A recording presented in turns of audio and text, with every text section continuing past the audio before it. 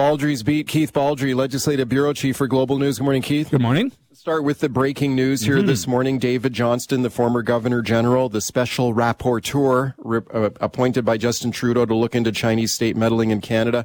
No public inquiry is the recommendation that he just made a short time ago. You heard it here live. Let's listen to what he had to say here on no public inquiry needed, and then I'll get your thoughts.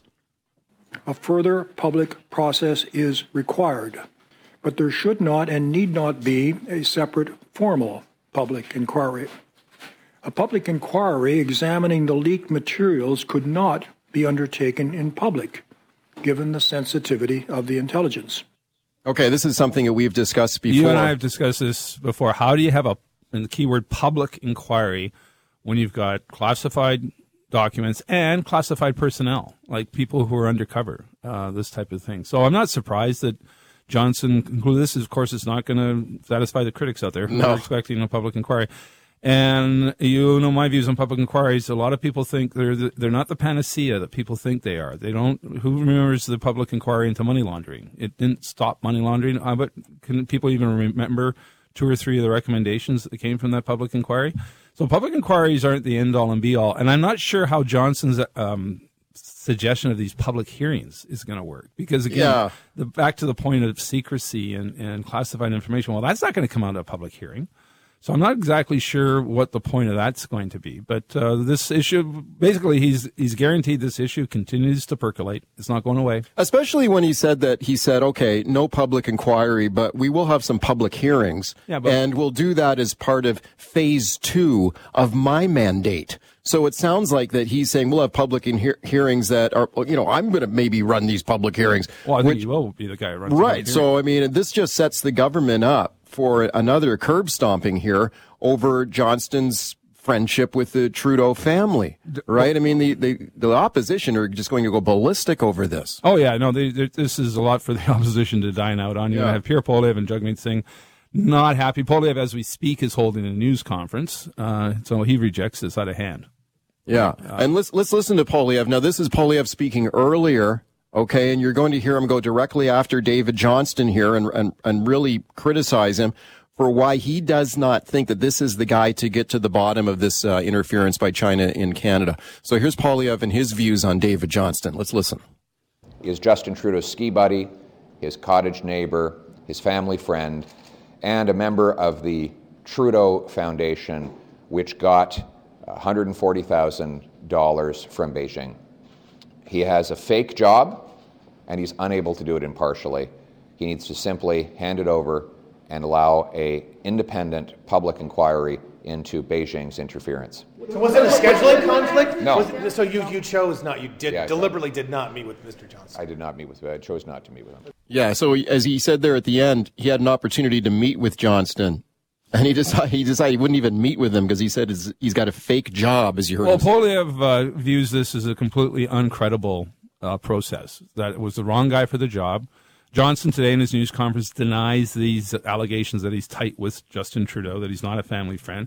But nevertheless, that's dogged him since day one and really raised questions whether he was the appropriate guy to do this. So the fact he's rejected a public inquiry is not going to make the critics go away here. In fact, it's going to embolden the critics to say, no, this has to need a fresher look. But again, I'm not surprised he rejected a public inquiry. Back to the central point. How do you have a public inquiry on classified information? And the other thing, though, with regard to his appointment as this special rapporteur by Trudeau, is that there was no broad confidence in his ability to be impartial here.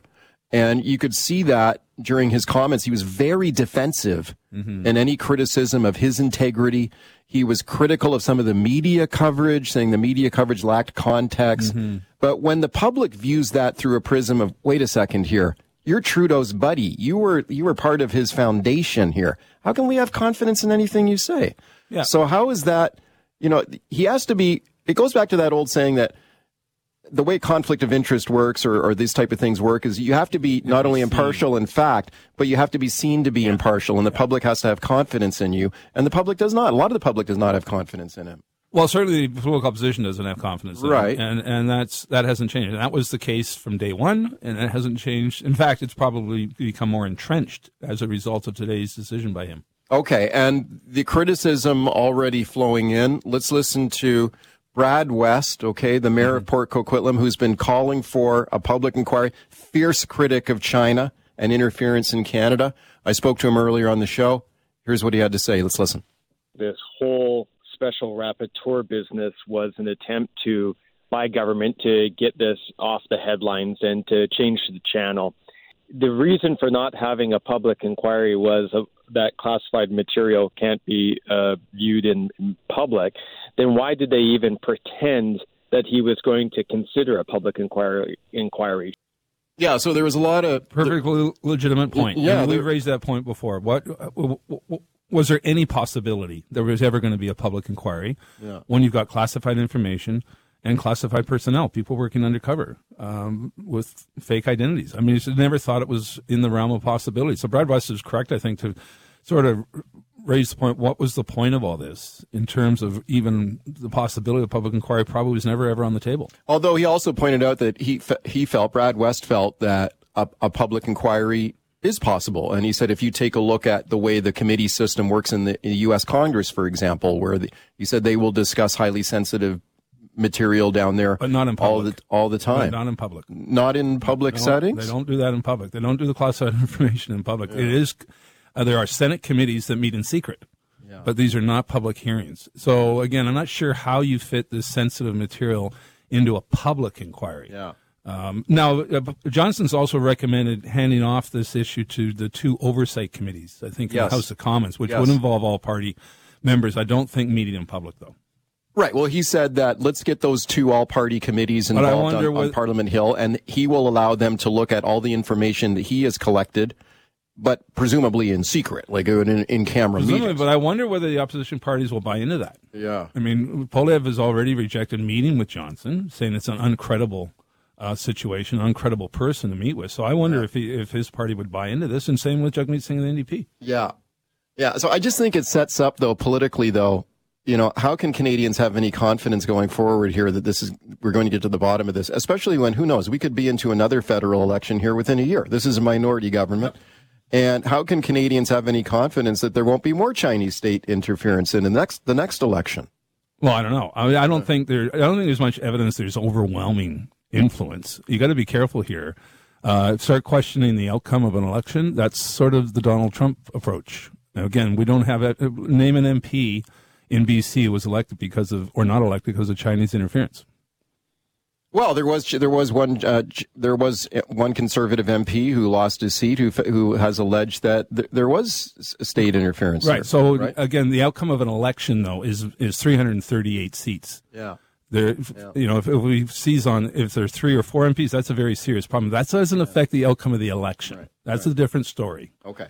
Individual races for sure. Yeah. There is evidence, or there's certainly reports that some MPs have been targeted. Yeah. No question. And I think China's a bad actor on a lot of electoral processes. And they've obviously seized upon some individuals in Canada and likely in other countries as well. Well, like we just kicked out a Chinese diplomat because of targeted Chinese state targets of Michael Chong, a conservative MP, and his family back in Hong Kong. So, and one of the first things that David Johnston said here at this news conference was he said there has been foreign interference in Canada. First thing he said. So that this is not a false issue. Yeah. This is, but again, I just don't think this is going to nearly placate the opposition. No. Who want far more than this. And I'm not sure public hearings is really, I'm not sure how that's going to work. Yeah. Okay. How do you address sensitive, covert information in a public hearing? And if you can't do a public inquiry, how can you do public hearings? Okay. The two don't seem to square. Yeah. Get set to call me on that one. Real quickly, let's talk about, what do we got, 6 days left here in the Alberta election countdown. The election day is next Monday.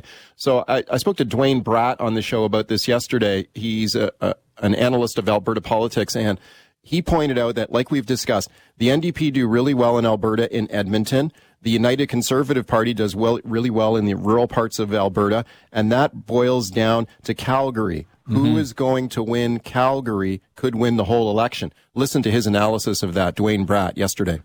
For the NDP to form government, the electoral map is really hard for them.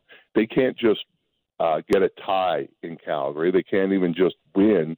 they're going to have to win 18 to 20 out of the 26 seats that are in Calgary. And that's it's doable, but it's a high bar. Your thoughts? Well, yeah, very high bar. Abacus data, David Collett's polling firm had a poll out this week that shows the Conservatives and the NDP are basically tied in Calgary. Well, that's not good enough for the NDP. They have to, as he mentions, they have to win pretty well. Not all the seats, but probably 3/4 of them. Yeah. And if the UCP is basically in a statistical tie for popular vote, I just don't see how that's possible. So again, be very surprised if Danielle Smith doesn't emerge as the Premier of Alberta. Yeah, again. if I was going to put a bet down on this now, I'd think probably Danielle Smith. Well, it's also who's got the best get out the vote machine on election day, and the UCP's been in power a long time. Yeah. One break in years in terms of Conservative rule, and the NDP of Alberta is not like the NDP in BC, not as strong.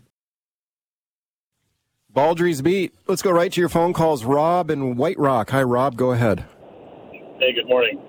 I don't really care about a public inquiry going into the interference because we all know it's there. The evidence is outside. It's not like in question anymore. It's now a known thing. I want to know, the public inquiry needs to be on when did the PMO know? How long did they know? How did they hold on to it for so long? Why was there no action until they were called on it? That's what, then I can't see how that cannot be public. It has to be public. Today's announcement by David Johnson was hugely disappointing. I was waiting to see how they would frame it so that it wouldn't get back on the PMO. And all we're going to get now is some public inquiries that mean nothing. This is hugely disappointing. Hugely. The other question, but mind you, I don't know if they could ever answer it, is how did it actually affect the election? But, again, that's out there. But this is intensely disappointing.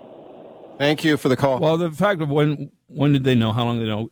Michael Chong case is a good example where information about China's involvement in Michael Chong's affairs was known behind the scenes by a number of officials, but was withheld and not made public. So there's a good example of that.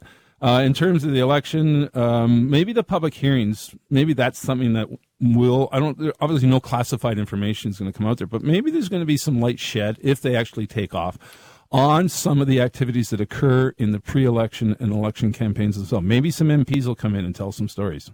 Right. Well, we ran the David Johnston news conference live here on the show this morning, and one of the first things he said was similar to what the caller just said. He said, we need to know who knew what, when did they know it, and what did government do about it. So he did identify those as key. Now, can that be addressed in these public hearings he's talking about?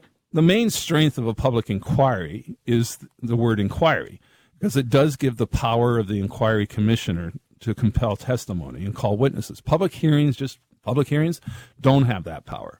And that's a big difference between a public inquiry and public hearings. Great point. Let's go to Karen in Vancouver. Hi, Karen. Go ahead. I'm just so disappointed, but not shocked. This government is so Teflon-based. Nothing sticks to them. This inquiry needs to happen, and exactly what the previous caller said. Quite frankly, how long did the Prime Minister know about this, and why was it kept secret? It's just so unethical. Everything that's happening with this government, and Pierre Poilievre not wanting to talk to him, I don't blame him. You're not going to get anywhere with this government. They don't answer any questions. They're evasive. And it's just so disappointing. And we need to just get rid of the Trudeau government. It's just unbelievable how unethical they are and so secretive. It's just shocking. Okay, thank you for the call. Well, she says they're Teflon coated. Maybe they have been. I'm not so sure the Teflon is still there. Is it wearing out? The Trudeau brand has taken a significant hit in the last couple of years. Now, they're still very competitive in the polls, at least, with the Conservatives, who seem to have a consistent edge. But, the Conservatives won the popular vote in the last election. It doesn't translate to electoral power. And so Mr. Poilievre would have to win a majority of seats, which is very tough. You talk about tough electoral roadmaps. That's a very tough one for him. It's tough for him, for sure. Or he'd have to find a way to win more seats than Trudeau and then broker some sort of pact with the NDP or the Bloc. And I just can't see Jagmeet Singh propping up Pierre Poilievre. The Conservatives need to break through in sort of Metro Toronto. That's where they're having their troubles. Let's go to Wayne in Richmond. Hi, Wayne. Go ahead. Hi, Mike. I, again, am disappointed. I think that we could have a public inquiry that compels testimony, and you can release findings in general format. In other words, we interviewed 100 people, and here's what we found. You don't have to tell every last minute of what everybody told you. So I think there's a way to do that. Secondly, living in Richmond, I'm surprised the press has never asked Alice Wong about what happened to her and why she isn't even speaking out, because we know her friends and family in Hong Kong are targeted. We had a police station from China in this riding that's been followed by police stations in Australia, Netherlands. The States said they had one. So we know there's massive interference. Since the keeps telling it doesn't change the government, well, you give the Conservatives 9 seats, and I think Trudeau would have failed on some of his vote of confidence. In other words, you take 9 away from the Liberals, give those to the Conservatives, and they that's a lot of ifs votes there. of confidence. Thank you, Wayne. 20 seconds. A lot of big ifs there. But again, this issue is not going away. And in terms of his point about not everything has to be held in public, under the Inquiries Act, they don't meet in secret. It's a public inquiry. The key word is public. Yeah. It's not a private inquiry. And it's not happening. Thanks a lot. All right.